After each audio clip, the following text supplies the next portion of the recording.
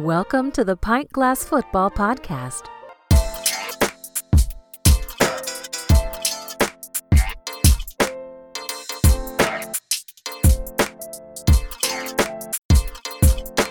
This is Pint Glass Football. We talk NFL and college football. I'm your host, Brad Fowler, and McKinsey Brewing is the official beer of Pint Glass Football. Follow them at McKinsey Brewing. Follow us at pintglassfootball.com. If you're new to the show, hit that subscribe button. What's up, PGF Nation? Which NFL franchise is in worse shape right now? The Bears or Broncos? We'll discuss it. The first NFL power rankings of the season. Plus, we each have our betting locks of the week. A lot to talk about today, but joining me to break it all down, my co-host, Alex Higdon. Alex, what is going on? I'm locked and I'm loaded and I'm ready to unload. I have a lot to say. Let's just jump right into it. All right, Alex. Yeah, like I said, a lot to get to. We always have a lot to get to every week, but man, what a week of NFL and college football. Ton of stuff to get to, no doubt about it. Let's start right here, Alex. The Twitter poll question of the week at PGF Podcast. If you guys aren't following on Twitter, definitely hit us up on X, but I'm not going to, who calls it that? For real. Seriously, it's Twitter. We know what it is. At PGF Podcast, guys. Give it a follow. Which NFL franchise is in worse shape right now? The Broncos or Bears? This question got a lot of traffic. A lot of you guys responded. 57% are saying the Bears are in worse shape. 43% are saying the Broncos. Now, I want to dive into these two franchises because right now they both look terrible. I want to start with the Chicago Bears, though, because the Bears are terrible. We've seen it now. This team is a mess.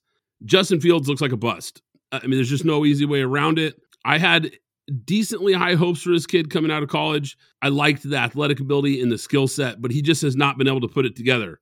But here's the thing about the Bears. They can easily pivot and draft a new quarterback this coming April. They're going to be in a position to get one of the top quarterbacks, I'm sure. It looks like they're headed that way. And they can hire a new coach. So from the Bears' perspective, I'm a little surprised by the Twitter results that almost 60% of you guys said the Bears are in worse shape. Yes, the product on the field has been bad, and this team has a lot of rebuilding still to do. But when you look at the two key positions, quarterback and head coach, those can easily be changed in Chicago. The Broncos, however, are stuck. They are clearly stuck right now with Russell Wilson, clearly not looking like the same quarterback anymore, and with Sean Payton, who's been a disappointment as a head coach. This organization needs to blow this up and start over. But the problem is, what do you do, Alex? The contract is in place for several years, from dead cap money to cap space to the bonus they paid him. It's a mess. Denver is just kind of stuck with Russ right now. He has zero trade value, none.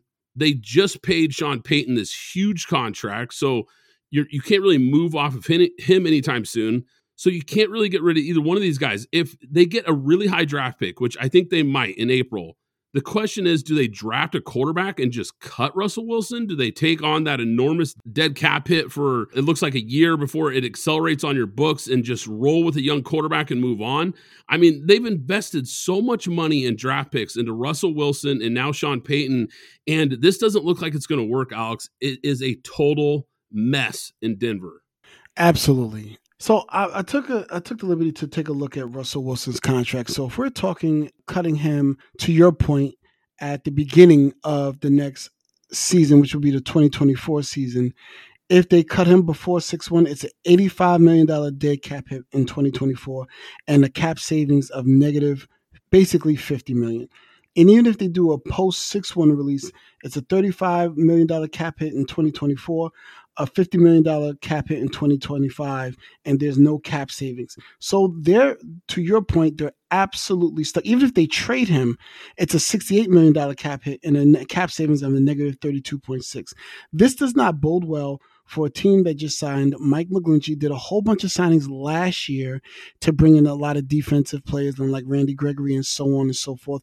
And let's also remember, they have the guy that we consider the number one cornerback from our rankings preseason, which is Patrick Surtain. He's also due a deal, and we know what type of deal the cornerbacks have been getting. So they're not in a situation where they can cut Russell Wilson and be able to hold on to the team. They would have to have one heck of a capologist to make this all work the way they need it to work. Now, let's kind of talk about the game for a moment, and then we can get to the Bears and Justin Fields, and we'll talk about that game. 70-20. Unless you're a Madden player, those, or even a Tecmo Bowl, but I even went back as far as Tecmo Bowl, when you just zigzag with Bo Jackson all game long, do you get 70 points in a game? That is the most points scored in a game since 1966. So not even what we would probably consider the modern era. So anybody who has scored, it's all been between 1949 and 1966 until 2023, when somebody scored 70 points on a Broncos defense that has been a top 10 defense over the past, I believe, 4 to 5 years. So we know, and the defense has not changed that much. They've only added to the defense. The only person that they truly lost was Bradley Chubb, and that was the person they traded. And Von Miller, who was getting a little bit long in the tooth to be an anchor, was moved as well. However, they still maintain being a top 10 defense after moving both of those players. So there's issue number one. Issue number two.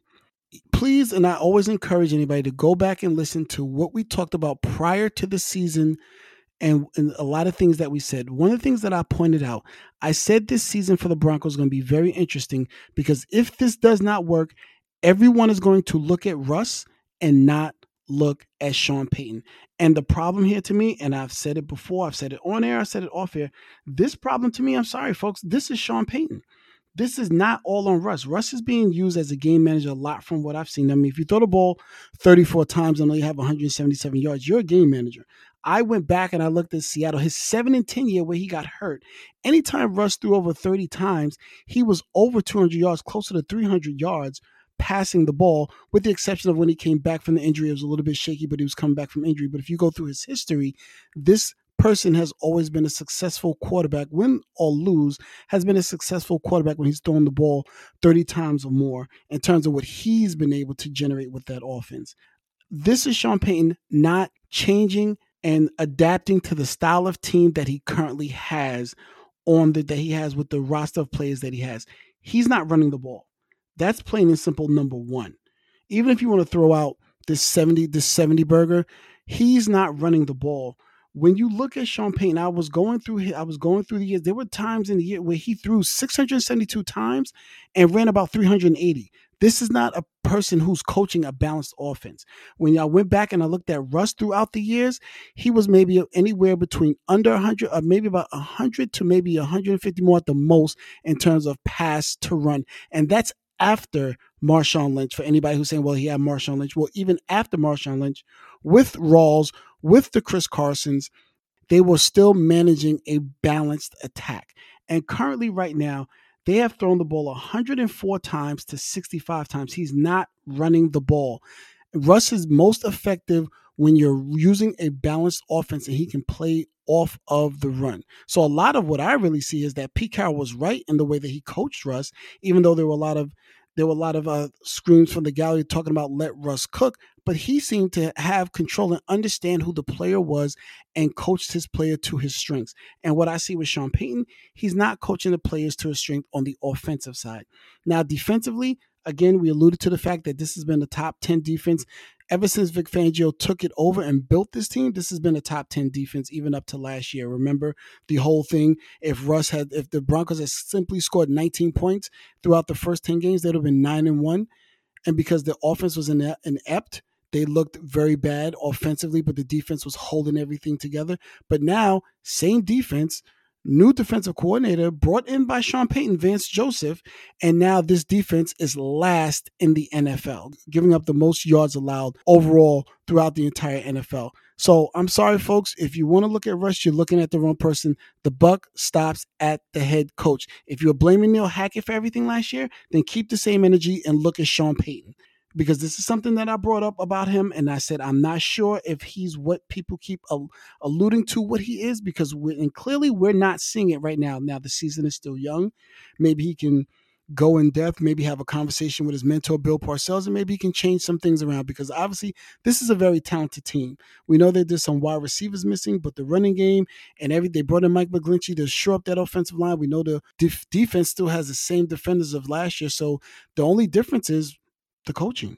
That's the only difference here. Now, Russ has looked a little bit better. His completion percentage is better, but this defense is simply not holding its weight to help Russ out and help get some wins. Now, what we just saw, this 70-20, that is absolutely ridiculous. I don't even know. This is not one of those things I think you can go and bury the tape. You need to dig through this and find out what happened, because we saw what happened with New England last week. A rookie, Christian Gonzalez, held Tyreek Hill to 40 yards. Even though he scored a touchdown, he held him to 40 yards. And the cheetah ran wild on Patrick Surtain in that defense Sunday. So I'm not sure what's going on in Denver. You're absolutely right in terms of the Twitter poll question. They look like the team that is in worse position than the Bears, because at least the Bears have some outs. But right now, from a contract standpoint, from a salary cap standpoint, Denver is simply stuck. They have to make this work.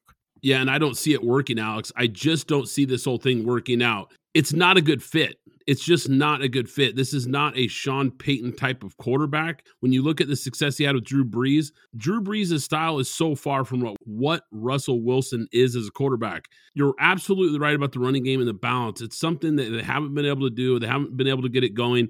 And Russell's always had the most success when they run the ball, like you pointed out. And I thought this offseason, it really looked like that's what they were going to lean into, that after going and signing 2 offensive linemen, 2 guards who were better run blockers than they were pass blockers. That was kind of the messaging that I got. It's like, okay, they're beefing up that O-line so that they can run the ball and try to recreate some of the things that Russ did well in Seattle, which was running the ball, setting up the play action, the bootlegs and the rollouts, and doing some of the things he does. That's not really what Sean Payton does well. This has just been a colossal failure. Now, Russ has been better since Sean Payton's came in, but the stats don't tell the whole story here, because when you watch the tape, he just, like I said earlier, he just doesn't look like that guy anymore. He doesn't have the zip on his throws. He's not as accurate as he once was. He still takes way too many sacks and holds onto the ball way too long. And when you look at what Sean Payton does, it's a rhythm and timing based offense. Russ has always been better, a little more off script, a little more of a playmaker than a traditional sit in the pocket and throw darts type of quarterback. So everything about this fit is not working. They've got to get this thing figured out. As far as the defense, you're right. Hiring Vance Joseph clearly was a huge mistake. This defense has gone from one of the better units in the league to absolutely garbage. The Dolphins, now look, we'll jump into the Dolphins here in a minute. The Dolphins offense is awesome. I don't want to take anything away from this offense. It's been the best in the NFL so far, but this was ridiculous. They ran for 350 yards and 5 touchdowns while dropping 70 points, 726 total yards in this game.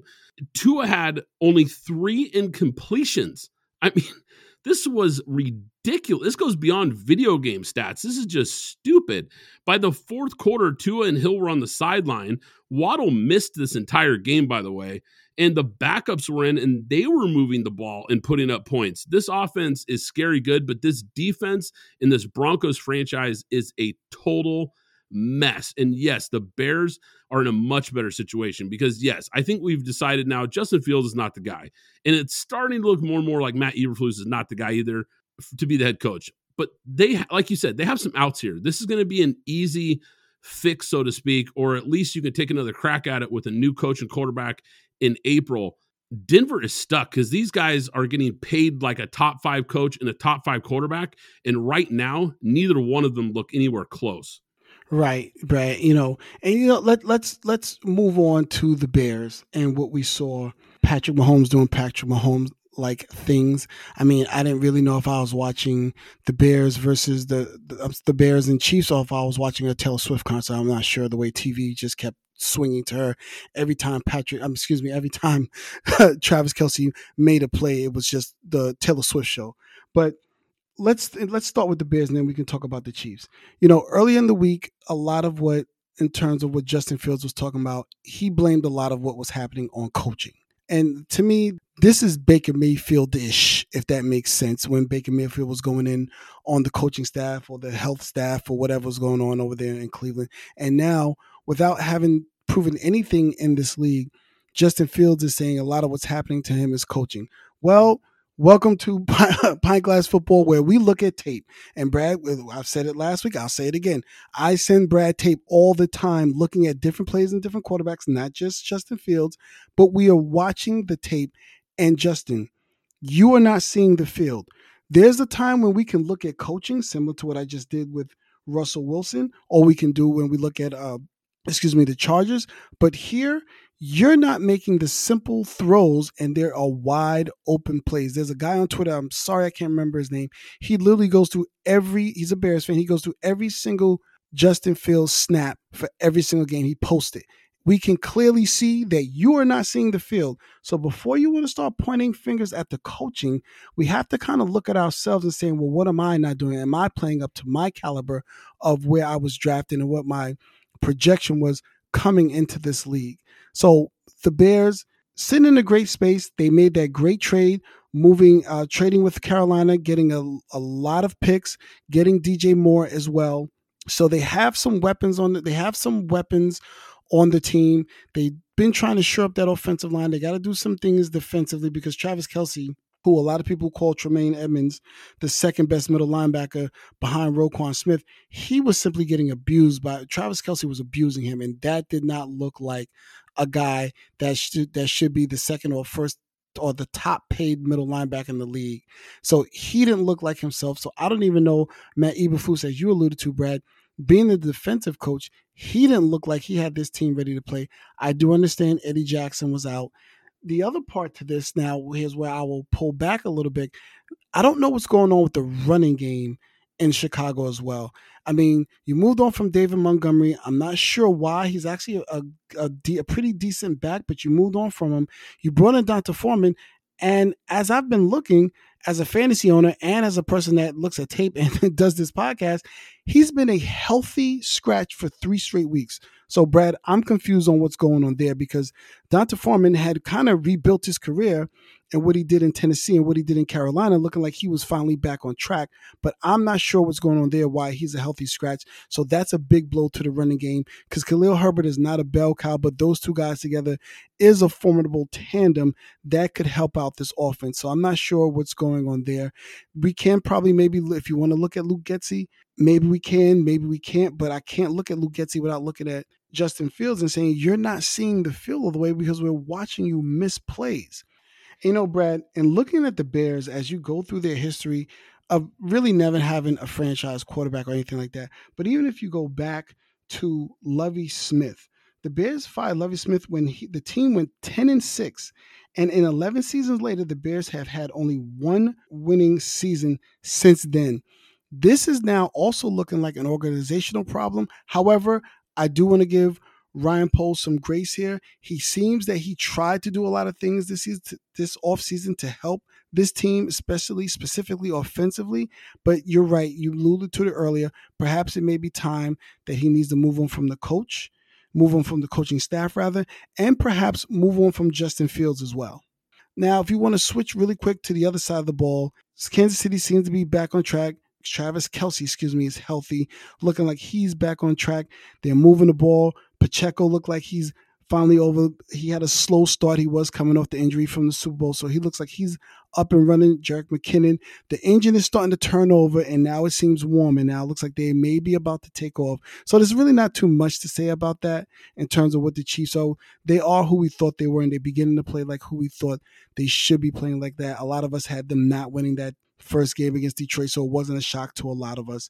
But now it seems like they got the engine revved, it's warmed up, and they're ready to take off.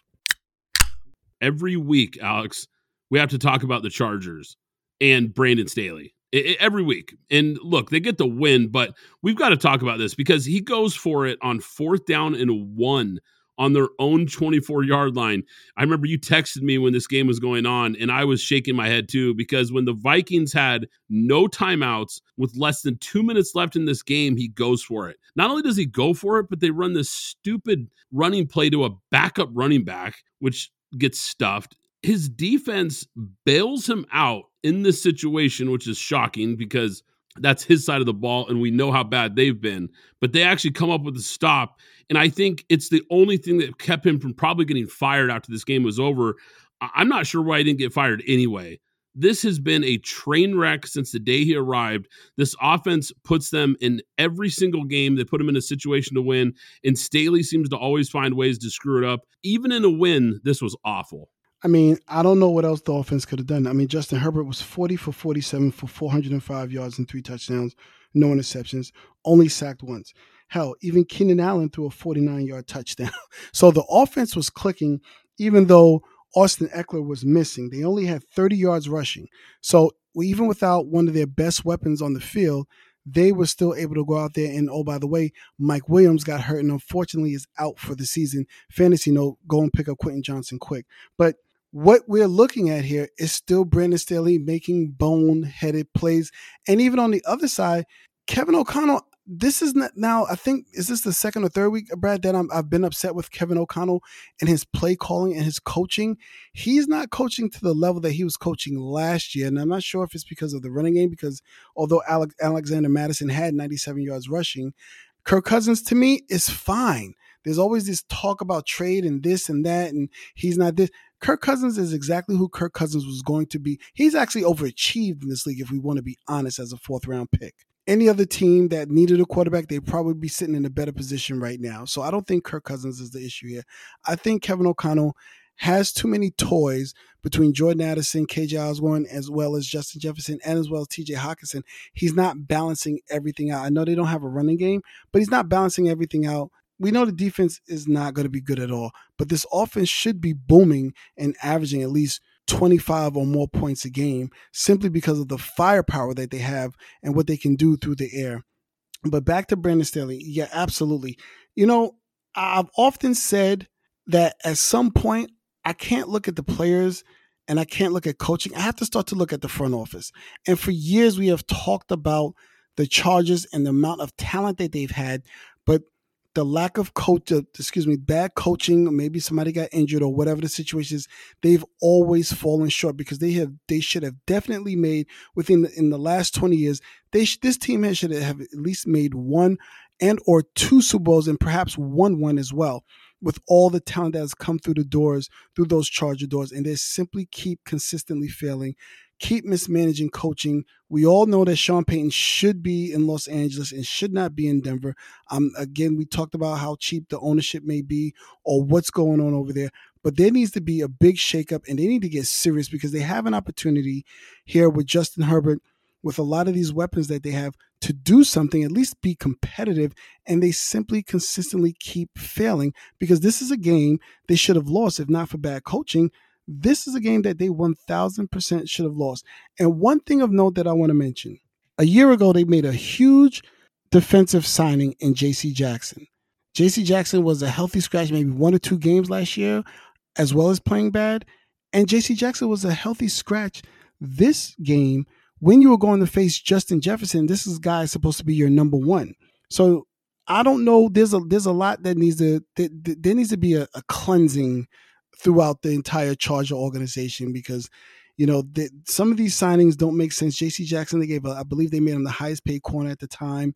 It's just been disastrous with him and then the coaching as well. God bless the Chargers, but you guys need to figure out. Alex, I want to shift to the Dallas Cowboys because this was a fascinating game. The Cowboys fell apart in the red zone in this game. They lose to the Cardinals. That was a shocking loss.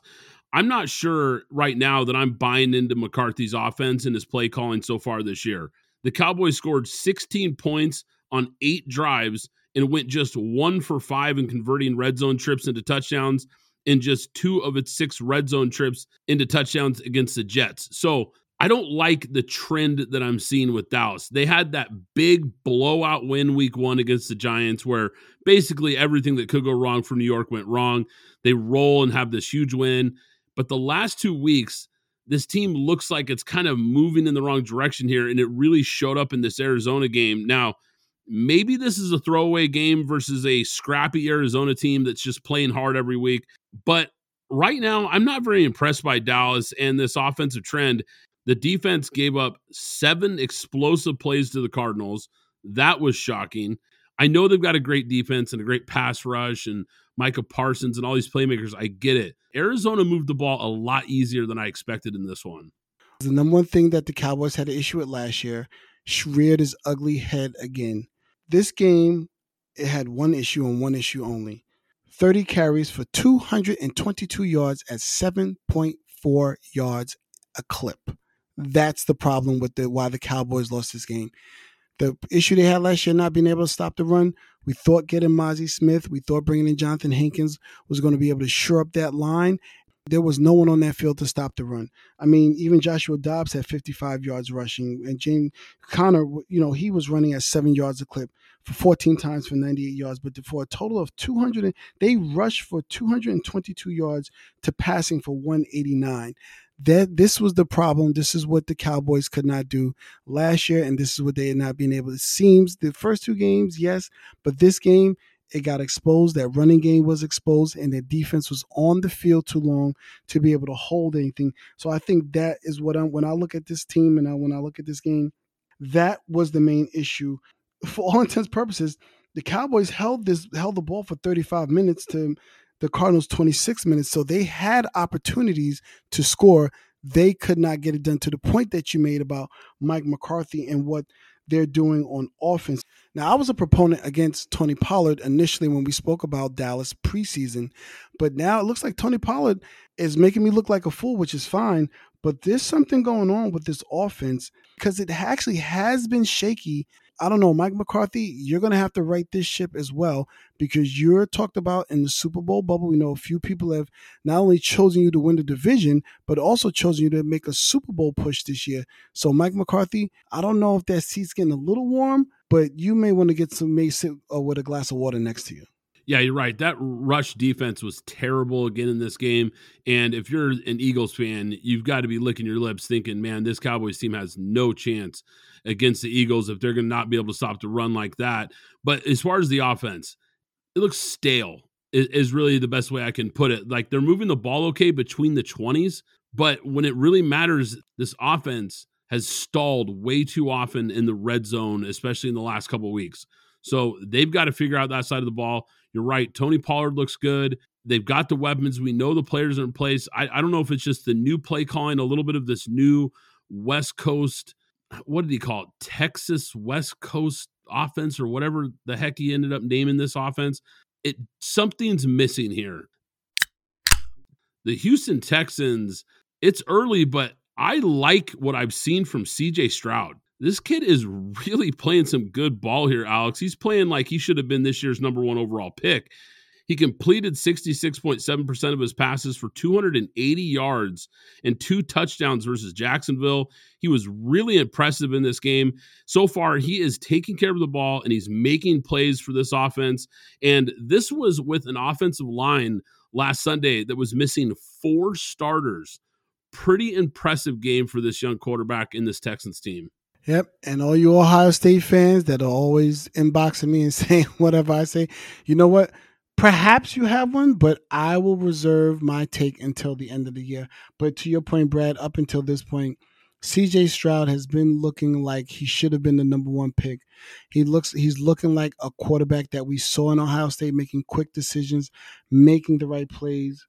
Defensively, we knew they were going to have some players and it was going to look good simply because of DeMeco Ryans, his connection to the team, his ability to coach defense. We saw what he did with San Francisco, but now he's taking his show on the road and has it looking really good in Houston right now. Will Anderson looking like a guy off the edge, looking like he was worth trading up to that number 3 pick to pick back-to-back picks. But he has these guys playing, and they are playing hard. Irrelevant. To me, the record is irrelevant. They're competing at every level, and that's what you want to see from your team, to be able to say, hey, we're moving in the right direction. I mean, I know nobody in fantasy had anybody named Tank Dell starting, so he's pulling out, in terms of CJ Stroud, he's pulling offense from wherever, whether it be Tank Dell, Robert Woods, Nico Collins, Devin Singletary, or Damian Pierce. He's doing what needs to be done and getting the ball to the players into the right pockets to make the right plays. Now, on the other hand of that, a team that we thought was going to really be in position, I don't want to say to run away with the South, but at least to be the leading contender in the South, the Jacksonville Jaguars. This is back-to-back losses now at Kansas City and now to Houston Texans. And this one is a bad loss, 37-17. This means you were not competitive. One thing's for sure, DeMeco Ryans definitely took away Calvin Ridley because he was a non-factor in this game altogether. But Trevor Lawrence, he looked like he was pressing and forcing throws that he didn't need to force. But I do have faith in Doug Peterson to get in the film room, to get Trevor right, to right the ship, and to have a run going into the next few weeks. It might be time for us to pump the brakes on the Jaguars. Now look, I think this is a team that can bounce back and still be competitive this year. I'm not ready to throw in the towel on this team, but maybe the hype this offseason got a little bit too much, because I'm with you. Not just us, every person in the media, in the sports media, basically picked them to win this division. I mean, everybody. And myself included here, I'm pointing the finger at myself here, because we both thought that this is a team that would not only win this division, but run away with it, that Trevor Lawrence and this offense and this team was going to really take a big step forward this year. And right now, it doesn't look that way. It really just doesn't. So they're going to have to get right. Next week is going to be an important game for them. Zencastr is the ultimate web-based podcasting solution. It provides high-quality audio and video podcast production and hosting. With a full suite of professional tools, podcasters can seamlessly record, produce, and publish studio-quality content, all from one dashboard. Zencastr's post-production process takes the headache out of audio production. Set the right podcast loudness and levels while reducing background noise with a click of a button. Coordinating all your guests to record in person is painful and tedious. Easily invite up to 11 participants per recording with one click. Go to zencastr.com/pricing and use my code PGFP, and you'll get 30% off your first 3 months of Zencastr Professional. I want you to have the same easy experiences I do for all my podcasting and content needs. It's time to share your story. Hey there, PGF Nation. You know what's important when you're having a good time? Staying hydrated. And that's where Liquid IV comes in, the category-winning hydration brand that's fueling your well-being. With just one stick of Liquid IV, you get 2 times faster hydration than water alone, plus 5 essential vitamins to keep you feeling your best. And let's not forget about the convenience factor. The packaging is perfect for on the go, whether you're tailgating or just hanging out on the couch. But what really sets Liquid IV apart is the amazing flavors. Personally, I'm all about the Concord grape and lemon lime. And with 3 times the electrolytes of traditional sports drinks, Liquid IV is made with premium ingredients to give you the hydration and nourishment you need. Get 20% off when you go to liquidiv.com and use code PGFP at checkout. That's 20% off anything you order when you shop Better Hydration today using promo code PGFP at liquidiv.com. So next time you're cracking open a cold one and settling in for the big game, make sure you've got Liquid IV by your side. Trust me, your body will thank you. How about the Packers, Alex? Huge comeback win versus the Saints. I know Derek Carr got hurt. I get it. But that doesn't affect the defense. So what this team did to come back against that defense late in the game, really impressive stuff. Jordan Love, look, he might never be Rodgers or Favre, but they found their guy. And this is going to be the next quarterback in Green Bay probably for the next 10 years. I think the Packers are really going to hit their stride when they get some of their key offensive starters back from injury, because we haven't even really seen this team at full strength. And here they are, 2-1, and a close loss away from being 3-0. Really solid start for this Green Bay Packers team. I like what I've seen from Love. I like what I've seen from this franchise moving forward out of the Aaron Rodgers era and doing it the right way. Yeah, Brad. I mean, 10-point comeback win for Green Bay. That means this team is being coached very well. That means Jordan Love is bought in. That means a lot of these other players have bought in as well to fight back from 17 down in the fourth quarter to score 18 points to come back and win this game. Jordan Love threw the ball 44 times. Obviously, at this point, this is not what you want this player to be doing, but it had to be done. And he came in and he showed up and he showed out. Still missing Christian Watson, still missing Aaron Jones, A.J. Dillon did not have the game that we thought he would have had as the second running back on this team. We thought a little bit. I thought a lot highly of him. I started him in fantasy, but he didn't deliver in terms of what we thought. But Romeo Doubs and Jaden Reed, I believe Jaden Reed dropped a touchdown pass in this game too, if I'm not mistaken.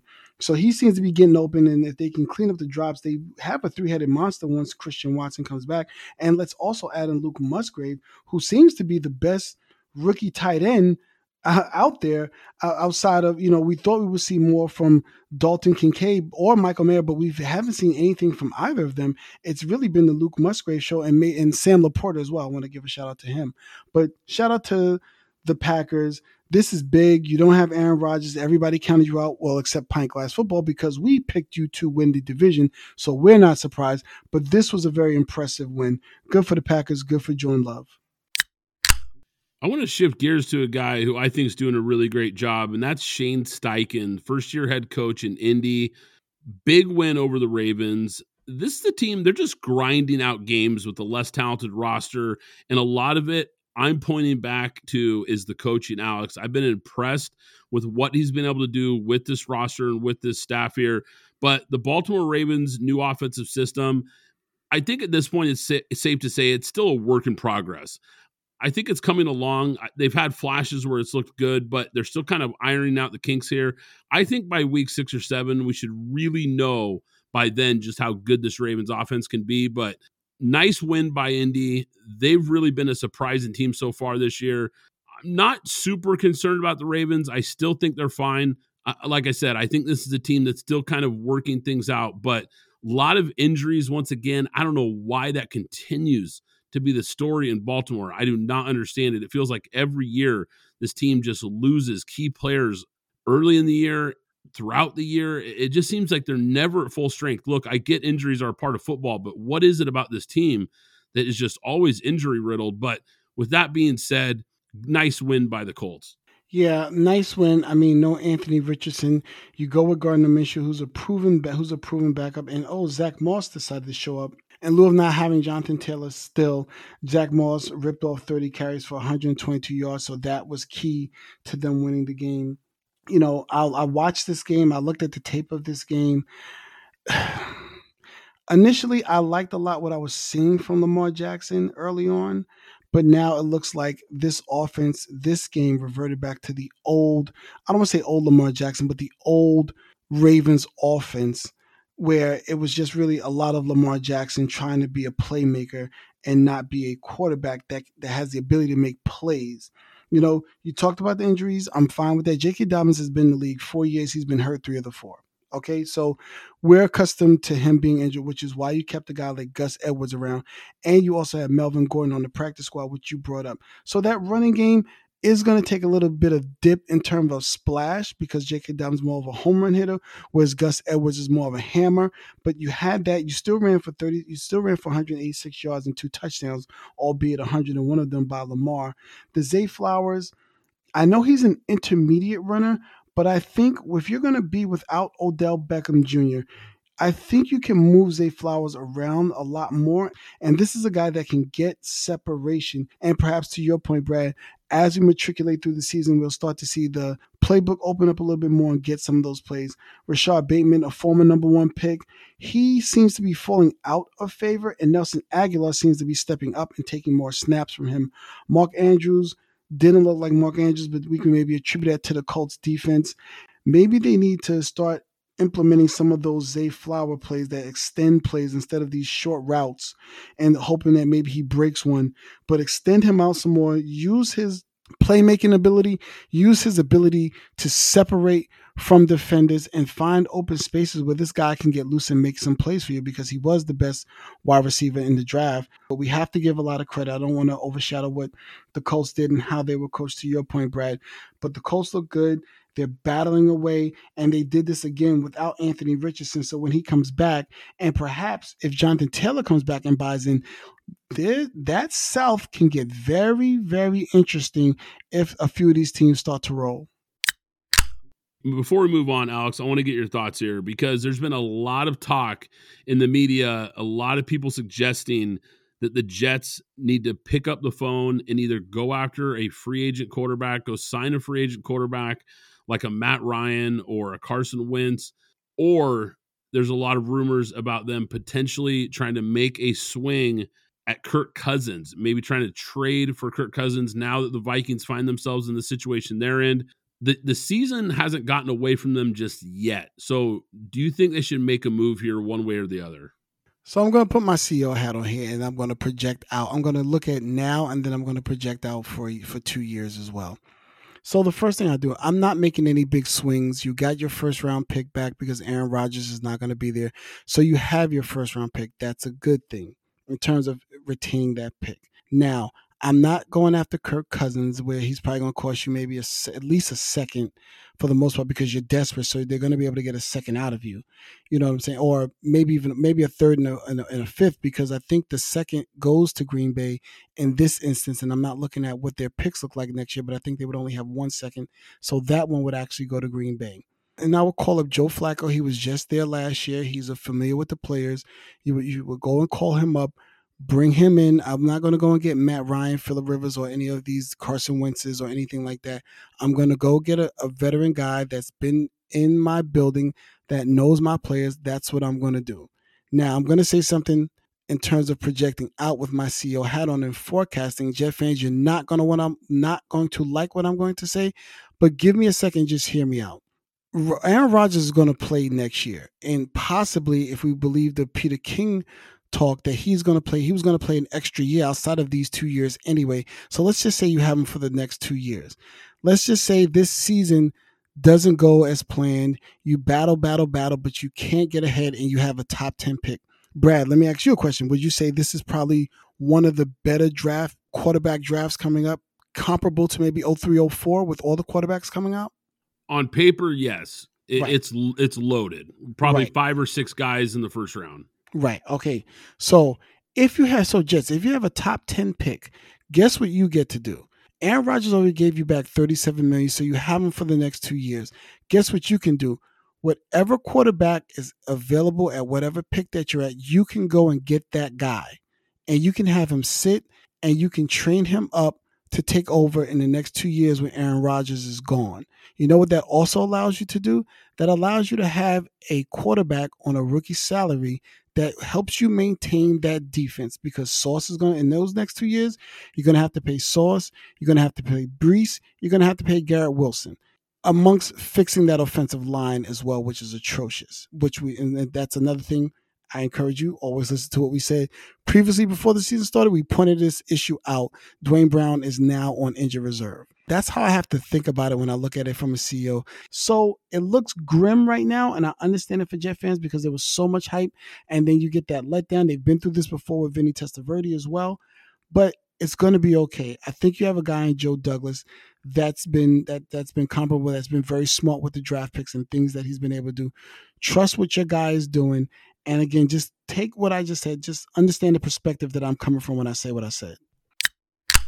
3 weeks into the season, I thought it was time to come out with the first PGF power rankings for the NFL. Let's start at number 10, the Pittsburgh Steelers. The Steelers finally gained 300 yards of offense after moving to that power blocking scheme that we saw on Sunday Night Football. I still don't trust this offense, but the defense could be for real. At number 9, Seattle Seahawks.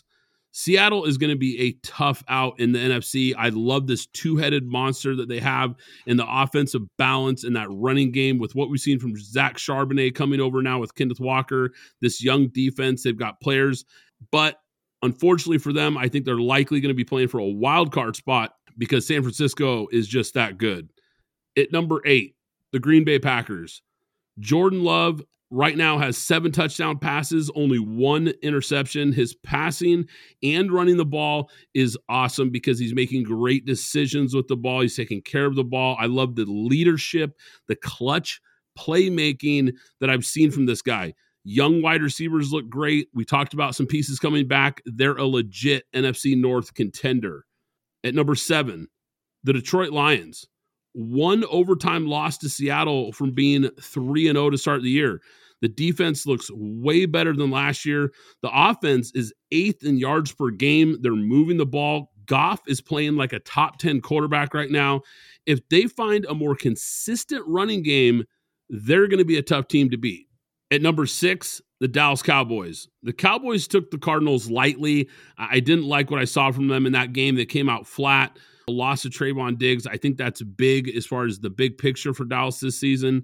Still a good defense. Didn't like what I saw in that last game, but I don't think you can lose a top 5 cornerback and not take a step back. Really important game next week for Dallas. And number 5, the Buffalo Bills. The Bills turned it around after week 1 with Josh Allen and this explosive downfield passing game. They shredded the Raiders and Commanders in the last 2 weeks. They've finally found a running game outside of Josh Allen, and I think that's the most encouraging thing. Allen's done a better job of taking care of the ball. The defense is looking pretty good, and all of a sudden this team's rolling again. At number 4, the Philadelphia Eagles. Only 23rd in passing yards per game, but they just rushed for 200 yards on the Buccaneers, who were the 2nd-ranked rush defense in the NFL going into that game. Hasn't always been easy, but they're 3-0. At number 3, the Miami Dolphins. The most explosive offense in the NFL, probably the funnest team to watch in the league right now. They lead the NFL in total yards per game, passing yards, rushing yards. Now, the defense looks average right now, but I don't think they need to be great when you've got an offense like this. And number 2, the Kansas City Chiefs. The Chiefs defense is the big story early in the season. The offense finally got it going versus Chicago. Alex talked about it. This team is starting to look right. Chicago was the perfect get-right game for them, but they're starting to put it all together on both sides of the ball. At number 1, a team that's had it together on both sides of the ball, the San Francisco 49ers. The Niners are rolling right now. Brock Purdy is 8-0 in the regular season as a starter. San Francisco has won 13 in a row in the regular season. This is quite simply the most complete team in the NFL. Let's wrap up NFL Week 3 with the game ball of the week. Who's getting your game ball this week in the NFL? It's going to be Jordan Love. These are the type of wins that you get as a young QB that builds confidence, and I think this confidence is building. And like I said, when we talked about who we had winning the NFC North, we talked about Green Bay, and I think this is a big confidence getter. And again, he did it without Aaron Jones and without Christian Watson, and they will be back soon. I look for this offense to get better and be more explosive as they matriculate throughout the season. So Jordan Love, good job. 18 points, fourth quarter comeback. Good for you. My NFL game ball is going to go to Cleveland Browns edge defender Myles Garrett. Man, he was dominant for the Browns, wrecking that Titans offense as a pass rusher. 5 tackles, 3 tackles for a loss. He registered 4 sacks, a quarterback hit, and 4 quarterback pressures. A total game changer in this game versus the Titans. He was a one-man wrecking ball. College football week 4 was absolutely crazy. We had so many big-time ranked matchups. I want to jump into some of these games, Alex. I want to start with the biggest game, though. Notre Dame, Ohio State. Huge matchup, lived up to the hype. Notre Dame, watching that game, Alex, they should have won that game. I mean, it was a great game. It was a close game, but it felt like Notre Dame was the better team. And look, I really like Marcus Freeman, the head coach at Notre Dame. But what in the heck are you doing with 10 guys on the field in the final 2 plays, especially coming out of a timeout? And you have 10 guys on the field. None of this made any sense. And then after the game, he says he didn't want to take a risk at a penalty by trying to rush a guy onto the field. My question is, how does a penalty hurt you there? And the ball's on the 1-yard line. Look, I know in these pressure situations, when you're in a tight spot in the final seconds of a game, the game's on the line, it's not as easy to think about all the small details. You know, when we're sitting on a couch watching the game, it's a lot different than being in the moment. I get that. I'm not trying to beat up on Marcus Freeman, but this really hurts. I mean, this is a big loss. This is the kind of loss that could potentially keep Notre Dame out of the college football playoff. And look, he coached a great game. He had a great game plan. But the most important coaching happens in those crucial situations, especially late in close games. That was an epic failure. Now, on the other side, Ohio State's biggest issue the last couple of years has been Michigan. And Michigan they've really struggled with the Wolverines because they've struggled with big physical teams that want to play smash mouth football. This is a big win for Ohio State because they won versus a team that plays that way in Notre Dame. Big, tough team in the trenches with a good defense that really slowed down their high-profile wide receivers, and they found a way to win in a fist fight.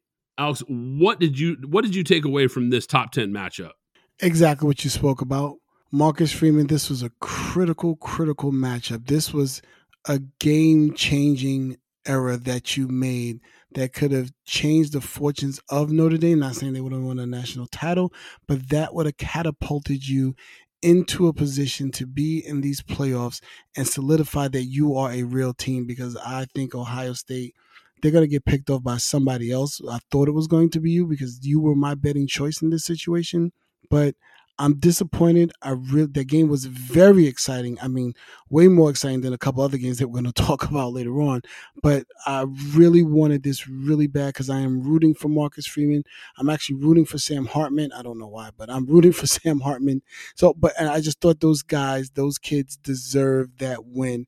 And it's unfortunate the way that it ended. But I mean, that was. I don't.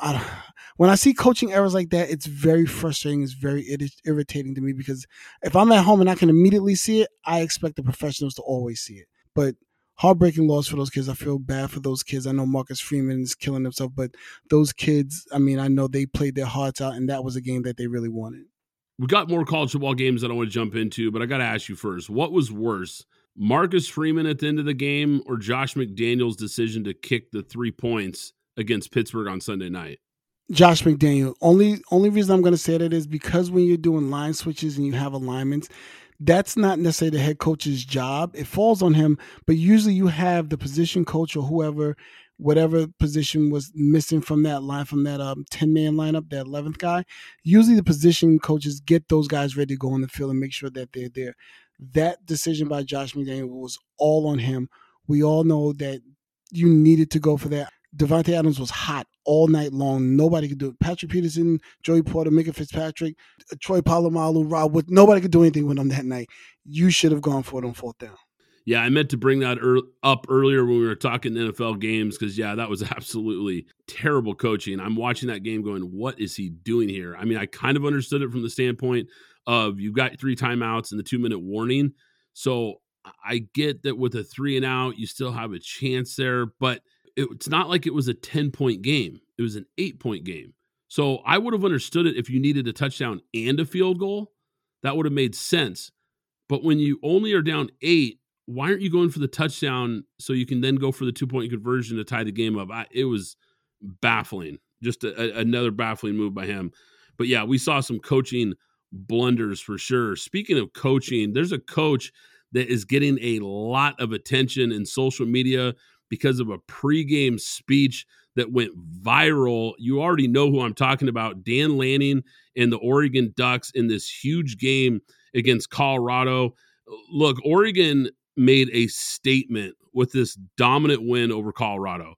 The Ducks scored touchdowns on 6 of its first 7 possessions, while Colorado, on the other hand, began the game with 8 consecutive punts. This was a total roster mismatch and, quite frankly, a program mismatch. Now, look, Deion has done a great job, and he's quickly turning around Colorado, which was a terrible program.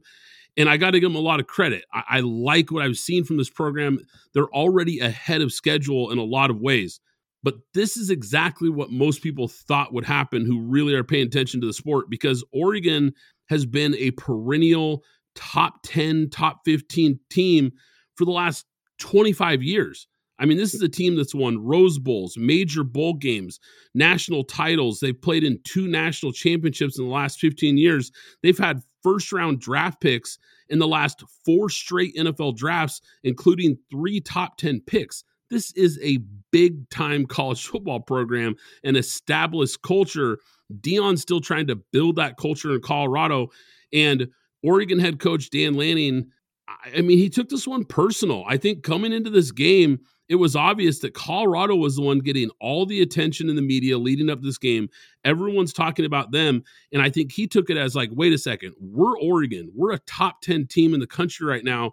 Why is everybody talking about Colorado? And this team came into this game fired up, ready to play, and they took it out on him. Quite frankly, this 42-6 score, it could have been much, much worse because Oregon really took their foot off the gas in the second half, and they took out the majority of their starters at the end of the third quarter. Yeah, absolutely. I mean, they're just bigger, better, stronger, and faster right now. Oregon's been, getting top 5 recruits for years. Deion just got there. They're just now getting a couple of top recruits, a few that he brought with him. So I don't want to say I'm not surprised about the outcome. I'm not surprised that Oregon won. I'm just really surprised that Colorado didn't put up a bit of a better fight for the most part, and they didn't fix a lot of things that we saw that got exposed in the Colorado State game, which was teams are now going to be taking away your big plays, and it looks like Shedeur is still looking for those big plays, and instead of probably going to who should be made into a top draft pick whenever he's eligible, going more to the tight end and Michael Harrison. I think there's something to be said that on that offensive side of the ball, they're going to need to do some things to try and understand that they're not going to be able to go deep. He was holding the ball too long, looking for the big play that was unnecessary instead of dumping it down and getting it to the tight end who was open a lot. So there's going to be a learning curve there. He's going to have to go talk to his mentor, Tom Brady, and figure some things out. But on the other side, I mean, Oregon is who we thought they were. I mean, Bo Nix, respectfully, he's been in school for 6 years. He's pretty much seen everything that there is to have been seen in this way. So he should be able – I wasn't surprised that he was able to pick them apart and do a lot of things that they did.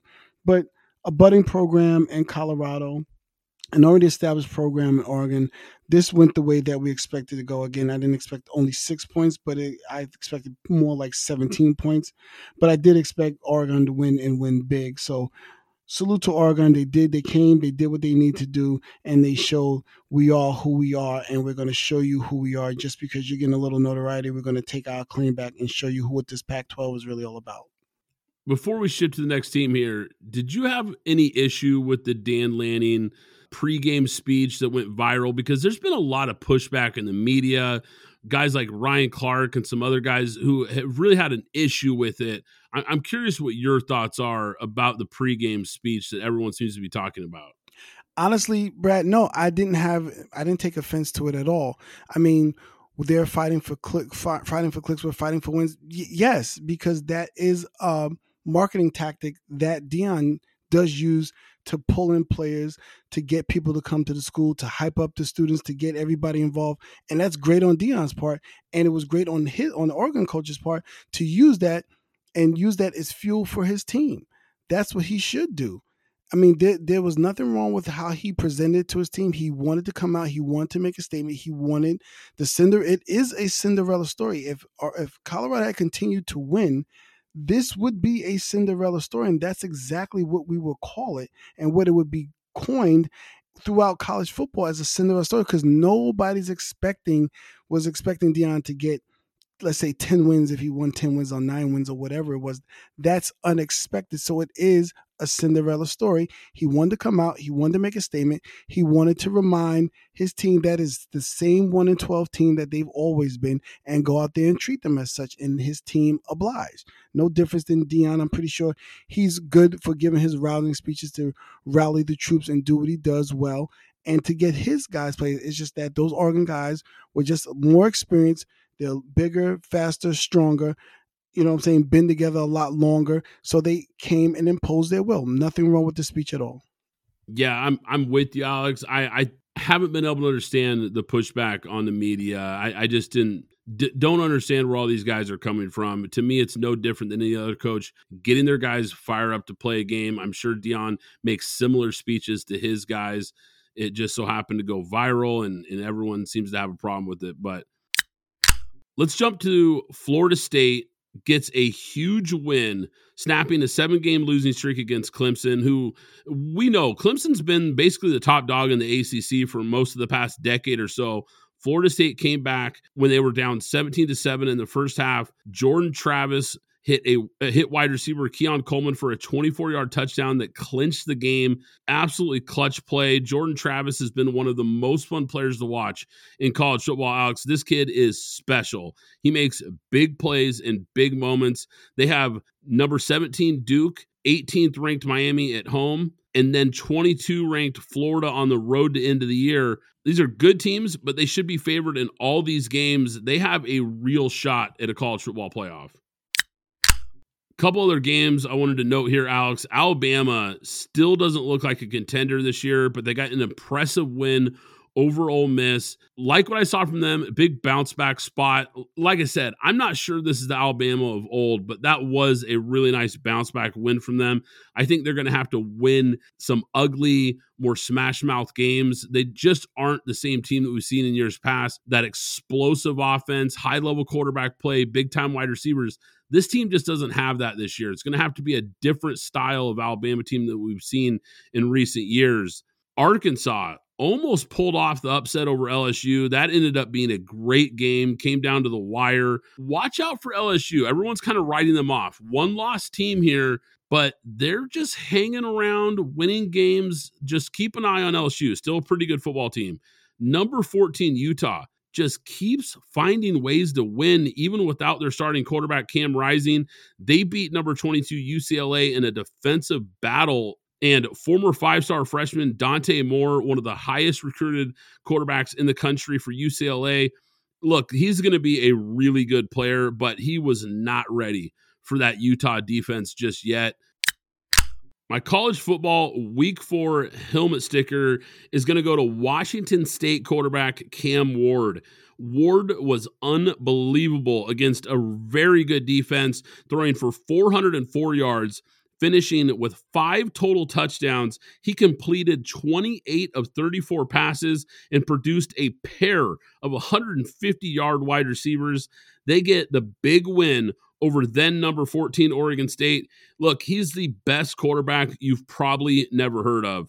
And he's been under the radar this year due to just the sheer amount of quarterback talent in the Pac-12 this year.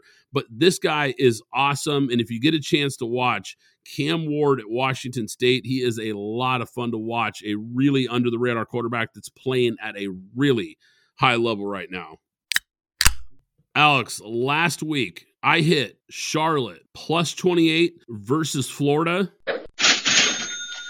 I told you guys that was going to be a letdown spot for Florida, a little bit of a trap game. Florida gets the win, but they didn't cover. I thought 28 points was too much. Alex, unfortunately, missed on the Commanders plus 6.5 versus the Buffalo Bills. The Bills got it rolling again. Alex, what about this week? Who's going to be your betting lock of the week? I am taking the Patriots plus 7 over the Cowboys. The Patriots will right the ship. They'll get back on track. They'll be 2-2, and the Cowboys, faltering, will be at 2-2 as well. Patriots defense has just gotten stronger and stronger every game.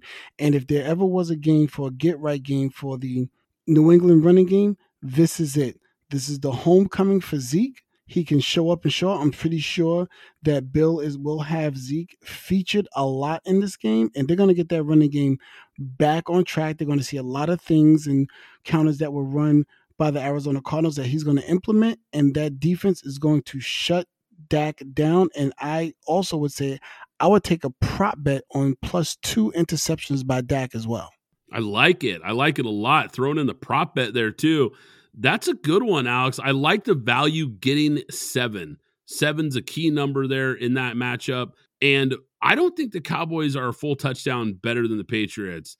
Now, I know the Patriots offense has been a little bit ho-hum, if you will, but we talked about it earlier. Dallas's offense hasn't looked that great. The defense, like you pointed out, has struggled to stop the run. This is a good spot here. I like that take. I like the value there in New England in that matchup. I really like that bet. Oh, and speaking of bonus bets here, by the way, guys, we threw in another bonus bet I forgot to mention. Miami minus 6.5 at the end of the show last week. Alex, I love the Tennessee Titans this week. I think this is a bounce back spot for the Titans against an offense that just doesn't look right now while Joe Burrow is playing through that injury. It is clear that he is still in a lot of pain and really struggling. It's holding this offense back. This Titans team, after such an embarrassingly bad loss last week, I expect them to be dialed in and really focused for this game. I think Vrabel is going to get his guys up for this game, ready for this game. I'm taking the Titans plus 2.5 versus the Bengals here in a big spot for them. But guys, that is going to do it for today's episode. Hope you enjoyed it, PGF Nation. Once again, I'm Brad Fowler. He's Alex Higdon. This is Pint Glass Football, and we'll catch you next time. Thanks for listening to the Pint Glass Football Podcast. Be sure to subscribe and follow us on Twitter at PGF Podcast.